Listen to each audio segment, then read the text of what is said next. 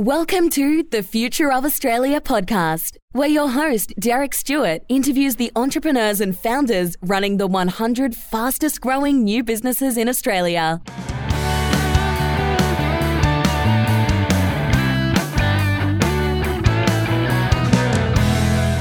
On episode 49, I interview Chris LeBon, the founder and managing director of United Carriers. We discuss how growing up in a family working in freight forwarding made it a natural career path for him from day one. Why his passion for clothing combined with his freight network enabled him to launch his own clothing brand into 14 retail stores at a young age. The hard-won lessons from being on the other side of the transaction, which allowed him to better empathise with his freight clients. How a false start with a business partnership gone wrong did not dampen his enthusiasm as he went on to start United Carriers and grow from zero to nearly $5 million in annual revenue in just a few short years. How he adds value to all of his clients and focuses so much on maintaining his staff culture as he grows. If you're interested in value-added services and advice with a strong international network for all of your freight needs, check out unitedcarriers.com.au. That's UNITEDCARRIERS.com.au. Okay, so I'm here with Chris LeBon, the founder and managing director of United Carriers. Welcome to the podcast, Chris. Hey, thank you for having me. Thanks for having me, Derek. That's all right. So can you tell us, what were you doing before you started United Carriers? What did you study? What type of companies were you working in or doing what jobs? Yeah. Look, I'll start pretty early on. Always sort of wanted to get into business. So when I was younger, I remember 16, 17, having kids come over and, teaching them basketball and, they'd be over for about an hour and we'd just be playing hoops and coaching and training. And then after that, when I got to 18, it was time to get a full-time job. I had my brother in freight forwarding. I had my godfather, who's also my cousin, in freight forwarding. So look, naturally, I was like, I'm gonna, get a couple of resumes out and see if I get someone that comes back to me. Probably, within a couple of weeks, got an offer from a large freight forwarding company called Main Freight. And started my way, through the ranks, originally just on the road and doing like dock billing and paying for docks around the area. And then pretty quickly got my my chance to go work inside the office. And that's where predominantly, I got to really learn what the industry was about. Stayed there for a good, maybe about 6 years until I, got into the sales component of international freight forwarding. And that's where I really think the opportunities picked up for me. I moved from Main Freight for, about 4 years of doing sales and then into Expeditors, which is a large Fortune 500 company out of the US. And from there, really just being involved in the industry, but at the same time doing a little bit of side businesses as well, like with having the freight forwarding experience, it sort of allowed me to try and do a few different things in regards to designing and distribution of clothing, actually. So I was able to use that experience of freight forwarding, but also get into a bit of a creative side.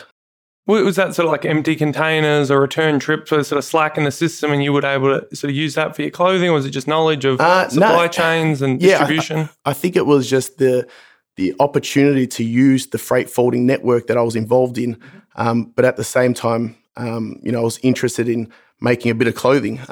Predominantly it was actually for myself. That's a whole nother story. But, getting into the manufacturing of clothing from overseas and then using the freight forwarding company I was working for to bring it in. But it was just more like an opportunity, and I'd always sort of go after, the things that I wanted to do while I was still working full-time. But then, ultimately, went to another company called Expeditors, which is that US-based company I was talking about, and stayed there for probably about 3.5 years.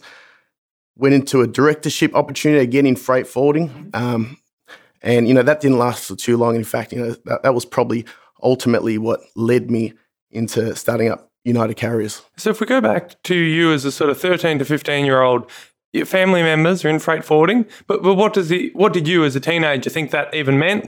Had you seen them work? Had you heard stories? Were they positive on the industry, negative on the industry? Is it sort of you grew up in something any different, or were you excited to go into that industry as a young person who hadn't really worked in it yet? Yeah, no, look, for me, I got three brothers, and I wanted to be in the NBA.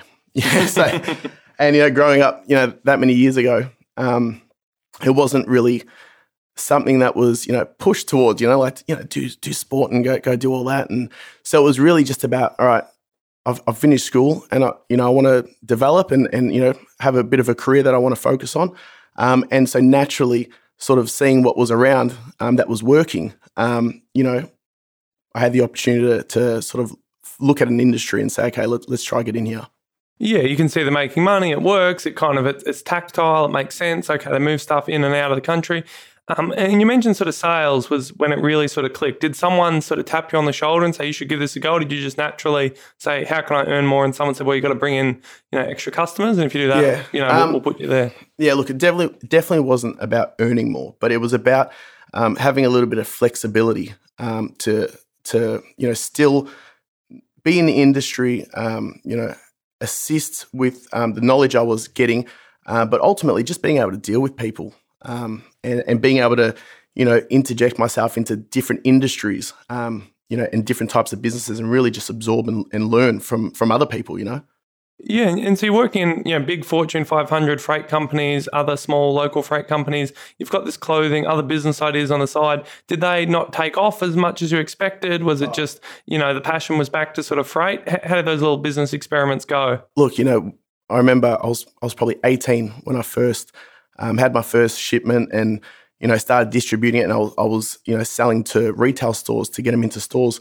And look, we got them in a few. That was, back in the day, it was globalized. We used to be in, probably around 14 stores around Australia, which for me, that was cool as shit. Like, just seeing your product in a store. But ultimately, this is where, the owls come, which is like, yeah, it's losses, but it's the learnings and the lessons I got from it, which ultimately was about, something as simple as cash flow, like giving all this product to all these different stores, but not really managing the money that was coming back in. And this is when I was quite young. I was just happy that I was selling product. So there was definitely lessons within all the smaller businesses that I'd done, which ultimately, when I was in that position to sort of say, okay, I have to do something, I have to start something now, after the opportunity that went a bit sour that I was involved in, then all of a sudden, everything that I'd learnt in the past made a lot more sense to quickly start up. In fact, it took about 2 months before I was, on the ground running with the new business. And so when you're in the clothing space, so was one of the issues you're selling on consignment? So the retailer says, yeah, we'll put it in the store, but if it doesn't sell, we send it back to you, and you've sort of fronted the cost? Yeah, look, that's one way to get in. But I think we had a pretty good product. It was called Brothers Apparels with my brothers, right?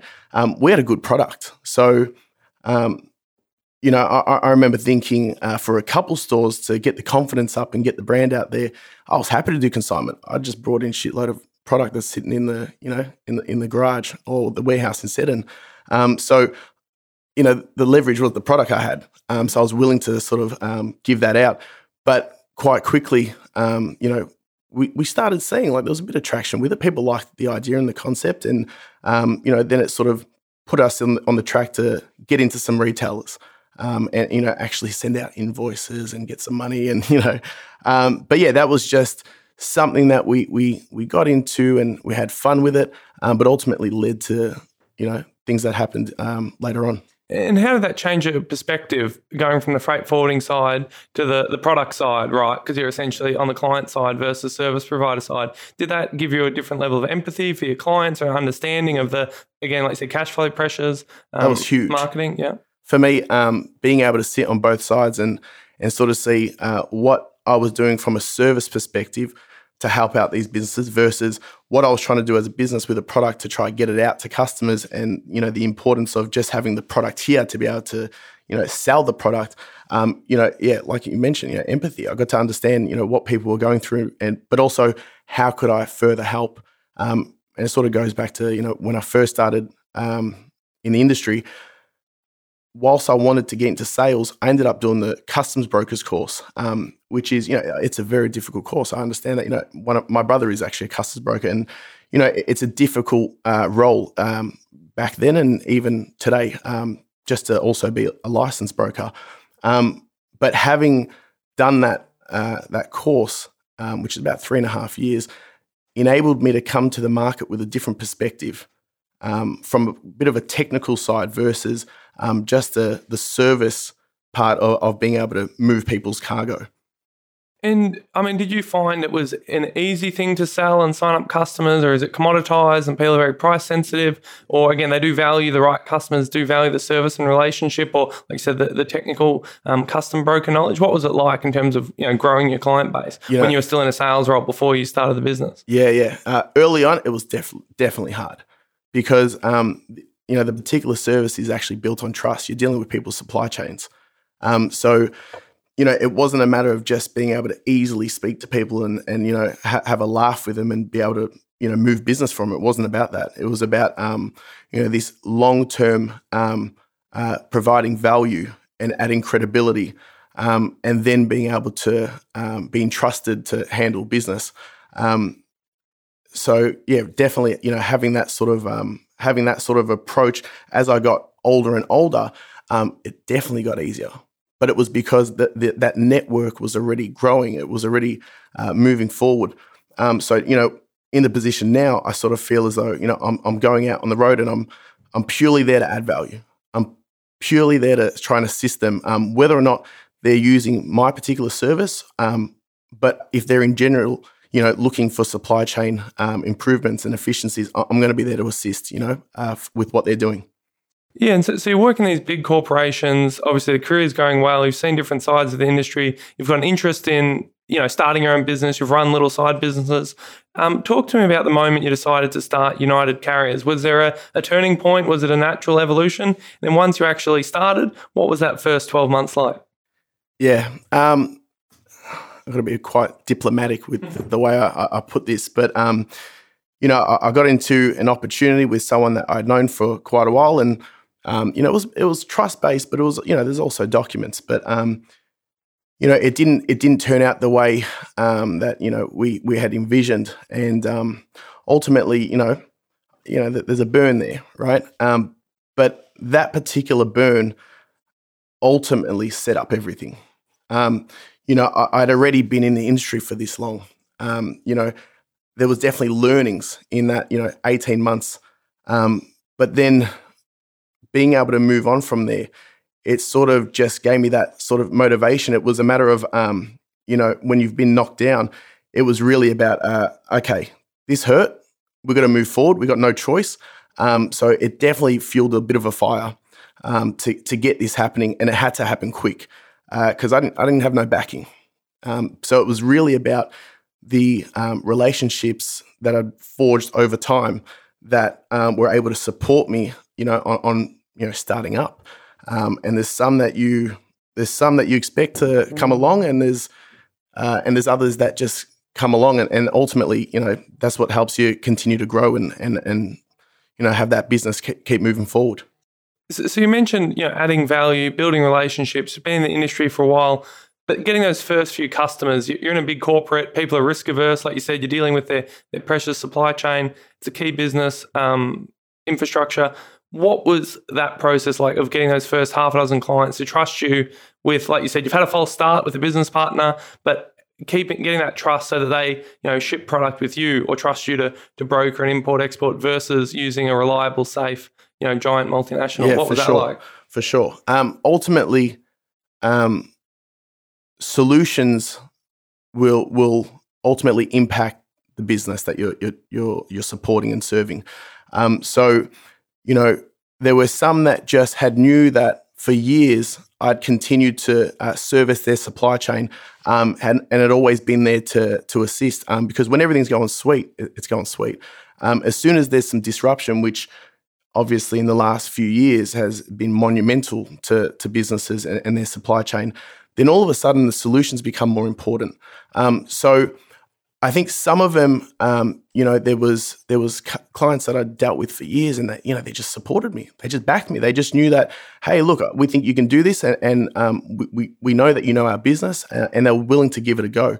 But there was definitely a strategic element as to which customers I could handle and which ones I couldn't, knowing my weaknesses and strengths when I first started. There was definitely just some people that said, Chris, we're gonna support you on this. So what were those type of customers who were that sort of perfect fit? What was an example of the type of work you were doing for them that maybe a big company was sort of underservicing them on? Yeah. Look, first things first, the people I got with me. So, even when I look at the business now, we've got an average of 17 years of experience among every individual, in the position at the company. So what that sort of did was I was reassuring people that, hey, I'm not just going to service that business, but I'm going to make sure that we got the right people servicing this business with me. So, there were, especially my first staff member, Kelly, she jumped on first day, and, she's still with me to this day. And, she cared. So every single opportunity we got, they knew that we're going to care about that business. Not saying that other companies don't, but it was just an element of responsibility and accountability that we took on quite quickly. And I think those initial customers knew that we were going to do that. But there was also, particular focuses I had with having such low capital. I sort of knew that we couldn't just go and handle all these, full containers coming from around the world, because it's not only is it a high cost, but it's a long transit. So you had to sort of focus on particular businesses that were getting uplifted and coming straight away. So, sort of air freight business. And that sort of helped with the strategy as to who I could actually help and who I was approaching to say, hey, I know I can support your business, Okay, so you've got a few customers who trust you because you've served them well, and you've got a personal connection. Obviously, you've got a network of people. You've got staff members that are loyal to you. What were some of those challenges? You already had the business partner challenge before that, but once you're on your own, you're getting some good momentum. What were some of those hard parts in the first 12 months out on your own? Yeah, it was, I guess, apart from the transactional cash flow component and things like that, it was also, establishing the network globally, because you're a new brand. They may know you, but it's a new business at the end of the day. So you're trying to ensure that all your partners around the world are also supporting you with this new business. And one of the challenges there was ensuring that every single person got paid no matter what. On the due date, make sure that's paid. And a lot of it initially was actually all COD, just to make sure that, hey, can you actually pay these bills? And so, after about 2 to 3 months of doing that, picking the right customers, and another side thing is, shout out to a couple of my mates, Martin Stan, who also supported me when I was going through some, the first initial months. We were quite quickly bringing on business. So in order to ensure I paid everyone on time, all service providers involved, there were some areas at the end of the month where, it's like, hey, I need a bit of a top up. It wasn't that we weren't, making revenue or not making profit. It was more about there's bills due, and I wanted to ensure that every single, supplier got paid. So, there was a lot more, and part of the reason even starting the business and calling it United Carriers was very early on, people came to come and help. So I knew this business wasn't being built just by myself. There were people there to support me, real quick. And was that based on just your personal reputation, relationships? Was it like some of those values, like you said, paying people on time? Was it other things from the industry, bad habits? You're like, I'm going to do the opposite of what everyone else in the industry does. What sort of helped generate that support? Yeah, I think first of all, that they knew I was serious, but also, they're mates, so they're friends, they're people that I've known for a little while, and they were able to assist. They could see that, something was happening. I was building something. And I was open with the challenges, when we're having chats as mates do. And, they some of them, wanted to assist, which is, I'll never forget that. Yeah. Yeah. So your company's obviously, it started strongly. You've got these people on board. You've grown 132% last financial year, doing nearly $4.5 million in annual revenue, becoming one of the fastest growing new businesses in Australia. So as you're then rapidly growing, all this success is sort of coming through. What were some of those, the good and bad of those sort of growing pains and that sudden sort of growth as you scale up and get that momentum behind you? Yeah. It was all about making sure that I know a lot of people use the word culture, but the right people were part of this business, and were on board with the vision. Especially 2 years. I found it quite important that I know a lot of people were working remotely, but as we were growing, it was actually so important to ensure that people could collaborate, but also collaborate on things that were actively happening at the time. So that was probably one of the biggest challenges of being able to ensure that we've got the right people. They are, they're on track with the values that we've got as a company. That would be probably one of the biggest challenges as we're growing. And it continues to be, as I want to ensure that we've got, people that are there for the right reasons and helping the team, but also customers. And so how do you filter for that? Is it, again, a customer focus? Is it, people you know in some way, so they've got a track record? Like you mentioned, the level of deep experience, you're not hiring, teenagers and graduates, you're hiring deep specialists. How do you sort of filter for that culture fit? What are some of those values you sort of interview and hire against? Yeah, I think there's, you can only be so proactive. And I think part of the process was quite lengthy. Having 3 discussions with them on separate occasions, but then being very clear with what I could offer, but also what do you need? So if we could find synergies on together what we're actually trying to do, then we could find that it was a bit of a fit, first of all.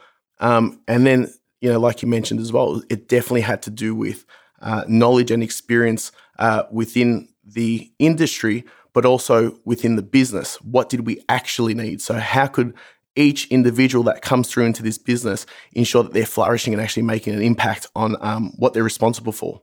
And were there some missteps? You're growing quickly, you need extra sort of hands and bodies, and you sort of let people in, like you said, then the culture started to slip and you had to sort of correct for that? Yeah, look, it was, you got to make decisions quick. We definitely had, it was at a real, maybe 3 to 6 month phase where we definitely needed the support. And we were always trying to be sort of one step ahead. It wasn't like we had all this business and now we're going to hire and everything. We just were prepared for the growth. We felt like we were doing the right things. We had the right businesses supporting us. So we wanted to make sure that no one was always underwater with the amount of responsibility that they have to effectively serve customers in a reactive sort of way. So during that time, definitely. And I feel like every time we sort of veered a little bit off our initial strategy of ensuring that we're providing value with expertise and knowledge, you would see the potential result of that. So we had to make sure that we were sticking true to the strategy that we wanted to go along with. So some things like that are a timeless part of the culture, right, and never sort of change that client focus. Were there people who are great as like a first 1, 2, 3 sort of hire, but once you were 10, 20, 30 staff weren't as good a fit for the culture, and did the culture sort of evolve past them, or people able to grow with it as the business grew quickly and changed, I imagine, in some ways? Yeah, look, at this stage, we're still on the path of, ensuring that everyone's there for the right reason. And at this stage, we've got that still, I feel like we've got that in control. We've got the right people together, the right group.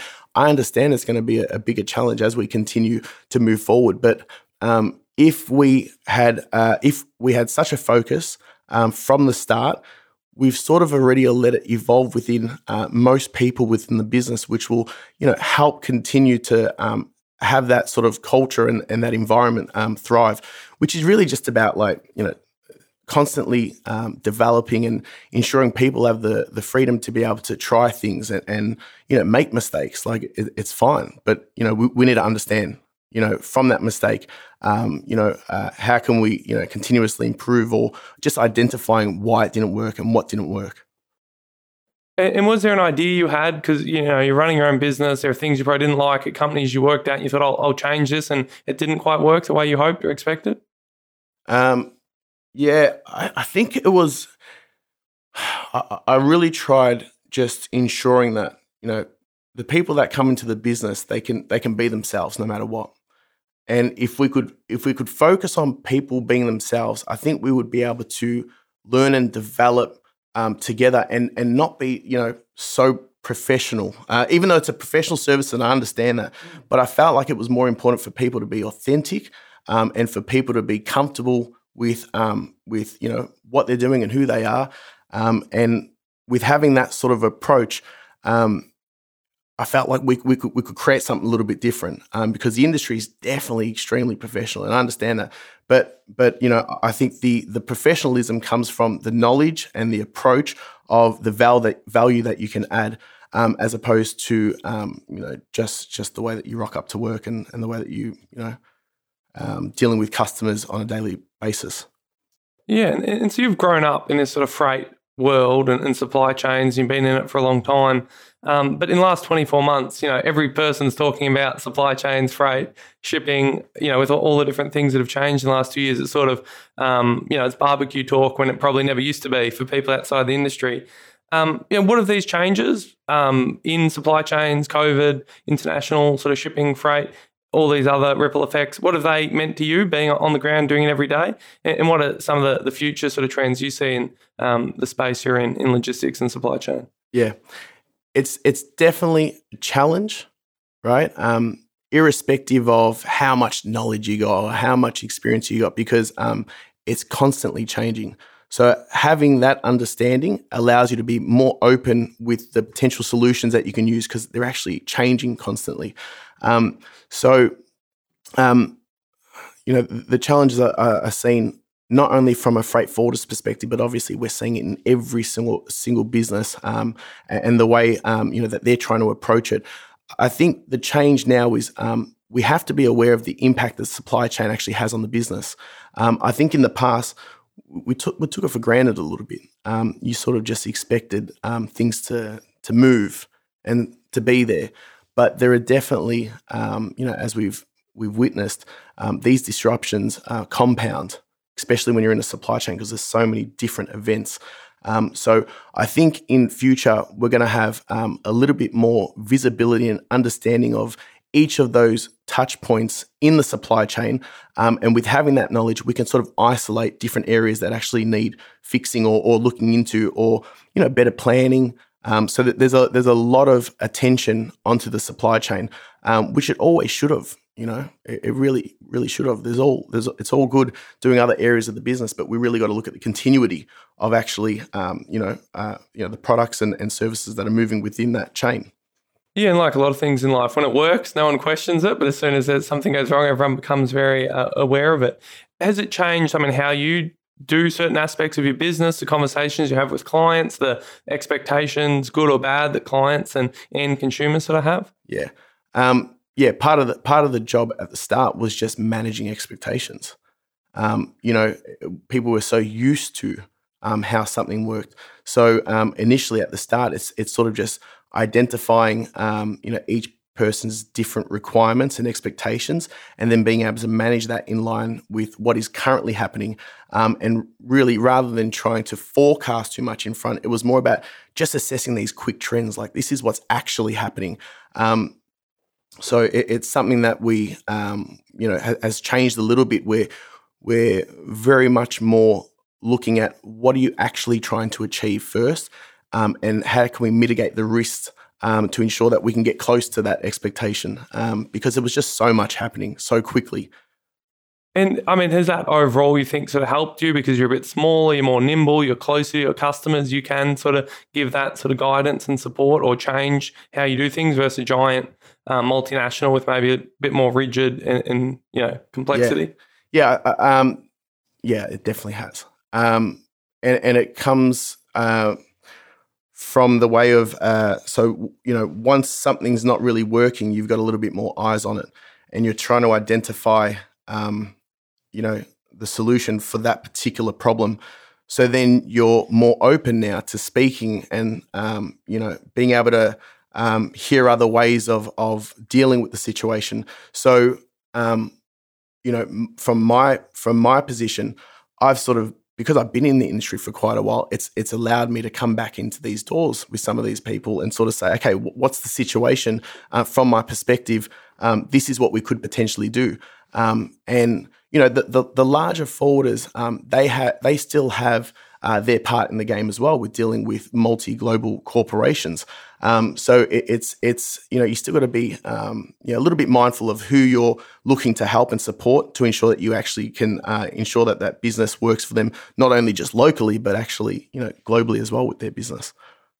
Yeah, and so like you're saying, if everything's going well, there's a bit of apathy, people don't care, they don't want to change suppliers just for the sake of changing, but people you might have spoken to years ago now suddenly reevaluating what they were doing. Yeah. And so, I mean, do you find your sort of niche is more in international businesses, but a bit sort of smaller, medium size? So they're doing a lot of complex global sort of shipping, but they're not pushing the volumes of a giant, like you said, sort of Fortune 500 type. Yeah, look, it's ultimately about where the decision makers sit, because to have an impact on the global supply chain, you've got to be able to deal with someone that has a influence, but ultimately also the decision to go ahead with that type of supply chain, with who's involved and how it moves.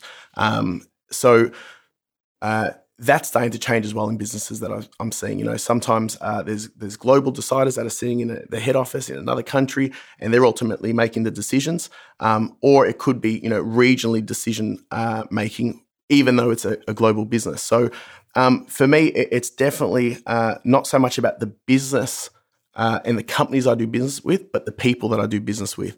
If someone's approaching me, it doesn't really matter, how big or small their business is, because that's all in their own interpretation, whether or not they're big or small, So it's more about the people that I'm dealing with and what problem that we're trying to solve.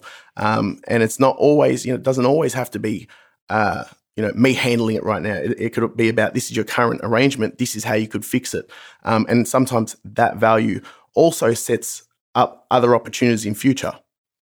Yeah, and so you mentioned the difference between some that have centralised decision-making versus decentralised. Do you see a trend to where countries or big multinationals are decentralising some of their decision-making because the conditions on the ground, country by country, is so different and, ever-changing with different regulations and how people are responding to what's going on? Yeah. Look, I'm not actually seeing a trend yet. I know it's been spoken about. I know it's getting talked about, and I'm sure it's being it's a bit of a topic for these type of businesses. Whether it's sort of medium to large, because even medium businesses can offshore their decisions when it comes to the supply chain. So it's definitely being talked about, but when it comes to assessing a trend, we're not really seeing that come through yet, because it's a decision that has a lot of work behind it for a pragmatic decision to go forward with changing that supply chain setup. Yeah, and in a big company, even if maybe they're consulting their regional counterparts, they're not going to change the whole management reporting lines overnight. Yeah. So if we zoom out a bit away from sort of freight and logistics, and we talk about entrepreneurship in Australia, obviously dealing with businesses, people buying and selling all over the world, so you've sort of got your finger on the pulse. What do you see entrepreneurs in Australia doing really well, and where do you see them sort of, maybe slightly not lagging behind, but, leaving opportunity on the table compared to what you're seeing in some other markets? I think I read somewhere it was 1/3 of our GDP is from small businesses. So it shows that we're starting businesses. It shows that we're running businesses. I think where we may be falling behind a little bit is having a bit of a global vision. So not being able to just start that business, but actually say, hey, how do we actually cross barriers, and how do we grow globally? Which I believe it's definitely possible. When you look at the types of trade that we're currently doing with all different types of countries, it's open for business, definitely. So do you speak to business owners and you handle their domestic sort of shipping and freight, and you're saying, hey, you guys could expand internationally, but are people nervous? Are they lacking capital? Are they unfamiliar with regulations or other sort of market conditions abroad and they're less comfortable with that? Or what do you sort of see that prevents people from going global more easily? I really only get involved when they made the decision. So in regards to the decision-making process, that's really up to, that each individual to see whether or not they've got the resources or got the time to sort of invest in these other areas to go and do business with. Obviously, we've got free trade agreements with different countries in the world, and we just opened up one with India. So there's definitely a global consumer market, and it's just a matter of if that particular business owner wants to go into that space. And most people want to make sure that they're comfortable locally before they really start expanding into different countries. So once they feel confident with that, then I'm sure that more companies here in Australia will look to do that. And so do you get people, like you said, once they've made that decision, they're handling international import, export, shipping, and that's why they're sort of talking to you. Do you sort of guide them on, which markets or the different, obviously, issues, bring stuff in and out across different markets? Are some things easier than people expect, other things harder than people expect? Yeah, I think where I help them out with the most is the transaction and the setting up of documents to ensure that cargo flows, from door to door. And I ensure that, from a documentation point of view, that they have got everything correct. So we're not, having these disruptions with customs and different legislation around the world. So that would be my main focus. I wouldn't get involved too much about who you should be selling to. I can look at emerging markets for people, but these are just based on discussions that we're having and doing a little bit of research together. But once they've made that decision, then I'm there to completely support. I've helped businesses break into, overseas markets. So, but it's about them wanting to sell to someone in that overseas market. I'll make it happen. You decide, And I mean, so do you have certain markets you can support, others you can't support? Or again, is that just working with the clients, finding out what's required and using you and your team's expertise to connect them to whatever markets, if it's legally and practically possible, you'll sort of make it happen? Or are there markets you deal with more than sort of other markets? So it is absolutely open. So, we've got agents all around the world. So it's identifying what needs to be sent, what documents need to be sent, what requirements are required by the destination country. But it also, I don't want to get too technical, but in relation to Incoterms. So what's the responsibility of the seller and what's the responsibility of the importer? So being able to have those discussions with who you're buying or selling from enables an ease of trade. Because it allows you to really confirm what each person's responsibility is. Is that like who's liable if something gets delayed or broken on the way through, or if there's... That's part of it, yeah. But it's also who's responsible for the arrangement when it gets to a particular point within the supply chain. So it's clear, and so that people can pick up from when the other person's left off, and have things keep moving. And I mean, did you pre-COVID travel a lot to some of these key markets with relationships, like you said, with sort of customs brokers and other people? Has that been easier or harder connecting with, your global sort of partners when travel's been restricted? Yeah, of course. I've been traveling, especially to, say China, since I was about 18 years old. So I've always been able to, meet with, contacts that I've got in different countries, especially around Southeast Asia, and Asia particularly. But over the last few years, it's definitely been a challenge and difficult to obviously not only just go over there, but to really talk about some further strategies that we want to invest in together. But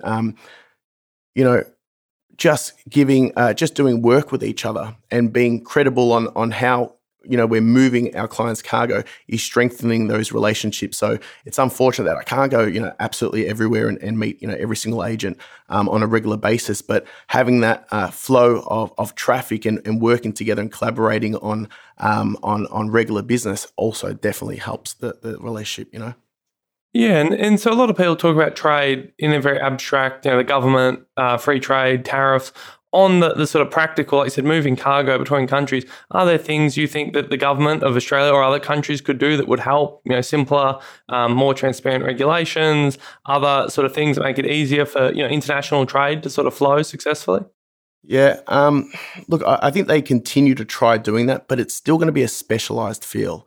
You're still going to want people that have done it before or that are involved in it, it's all good to not understand it, but at some point, someone's going to have to understand it to execute on some of the requirements that we have locally or internationally and abroad. And ultimately, getting those right answers will reduce costs associated and delays.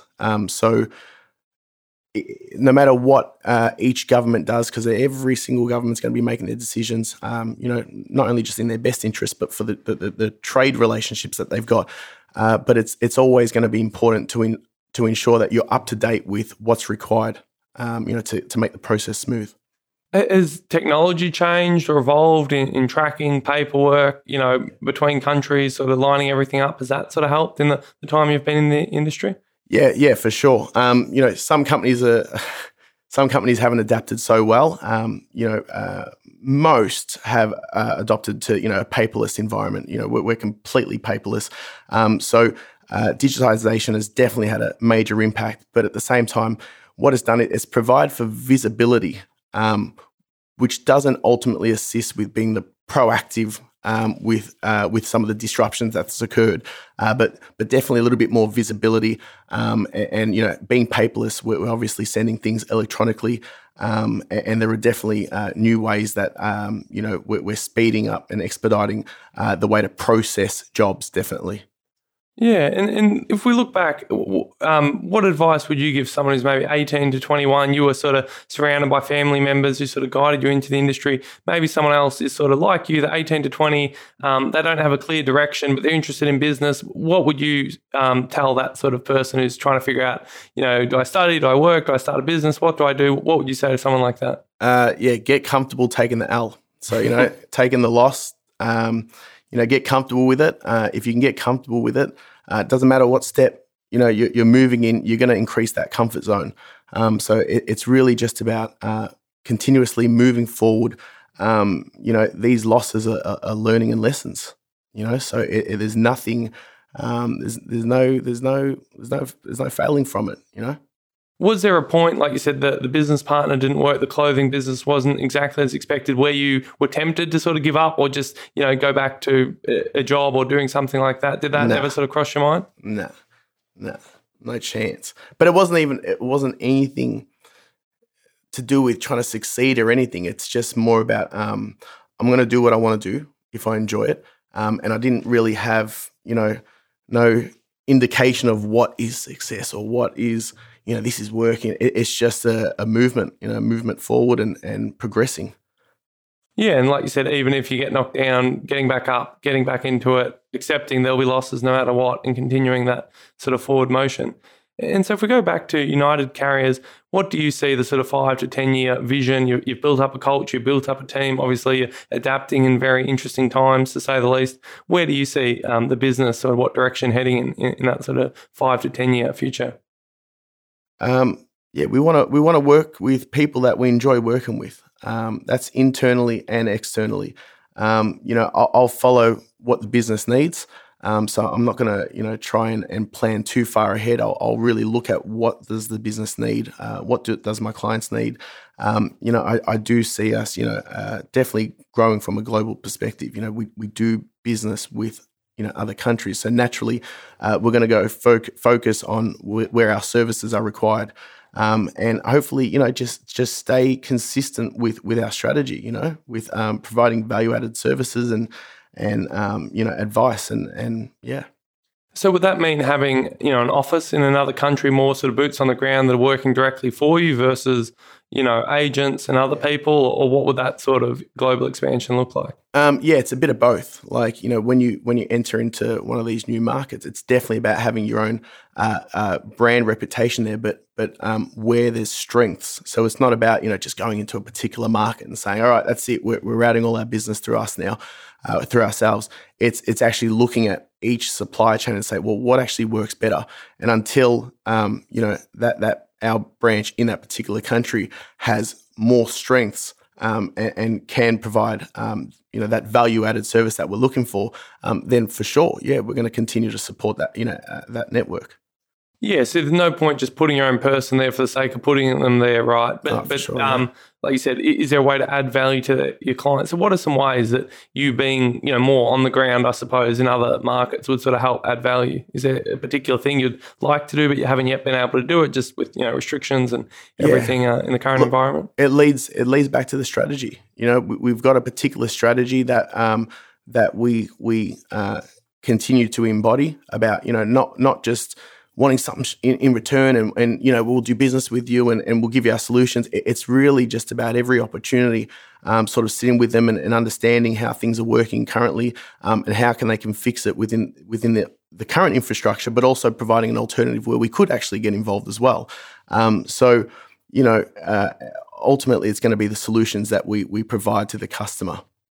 And are there any other areas you'd want to sort of expand into in terms of additional services, technology, other sort of things that being in the industry you think is still sort of being overlooked?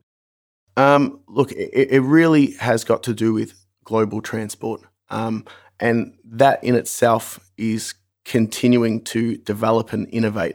So naturally, as these other industries are continuing to innovate, I'm sure that, United Carriers as a business will continue to adapt whatever is, desirable for our industry, or what we see fit. Yeah, by being an early adopter, like you said, paperless technologies, other sort of systems that streamline. Not too early. We want to watch it. Not too early, but definitely. Yeah, just watching what's happening and what works well for the global supply chain. Excellent. Yeah, without taking any undue risks, but also making sure that if there's something, a better way of doing it, that you jump on it. Best practices, Excellent. Any final words you'd like to or thoughts you'd like to leave the audience with? No, thank you very much for having me. It's good having a chat with you, Derek. Excellent. Thanks so much for your time, Chris. Thanks. Thank you for listening to the Future of Australia podcast. If you liked the episode, please subscribe and leave a review in iTunes. To learn more about the Future of Australia project, check out futureofaustralia.com. To reach out to Derek directly, you can email derek@futureofaustralia.com. That's DEREK@futureofaustralia.com.